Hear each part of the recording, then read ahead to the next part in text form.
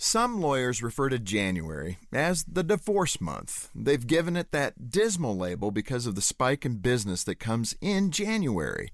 It turns out that many couples who are thinking of divorce hold off until after the holidays. They don't want to upset their children and ruin the season for the rest of the family. So they muddle through until the new year rolls around. Once it does, they're ready to do something about their broken relationship. You might be in that spot right now. If so, I agree that it's time for you to do something about your marriage.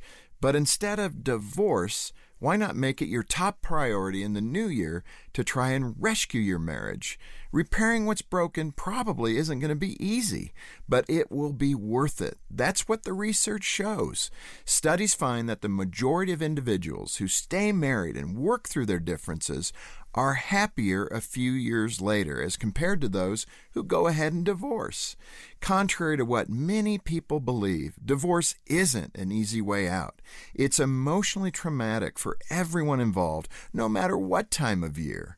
Now that the Christmas ornaments are packed away, give your marriage another chance. You and your spouse have a great opportunity to chart a different course in life together. So don't let January be a sad ending for your marriage. Let it be a brand new start.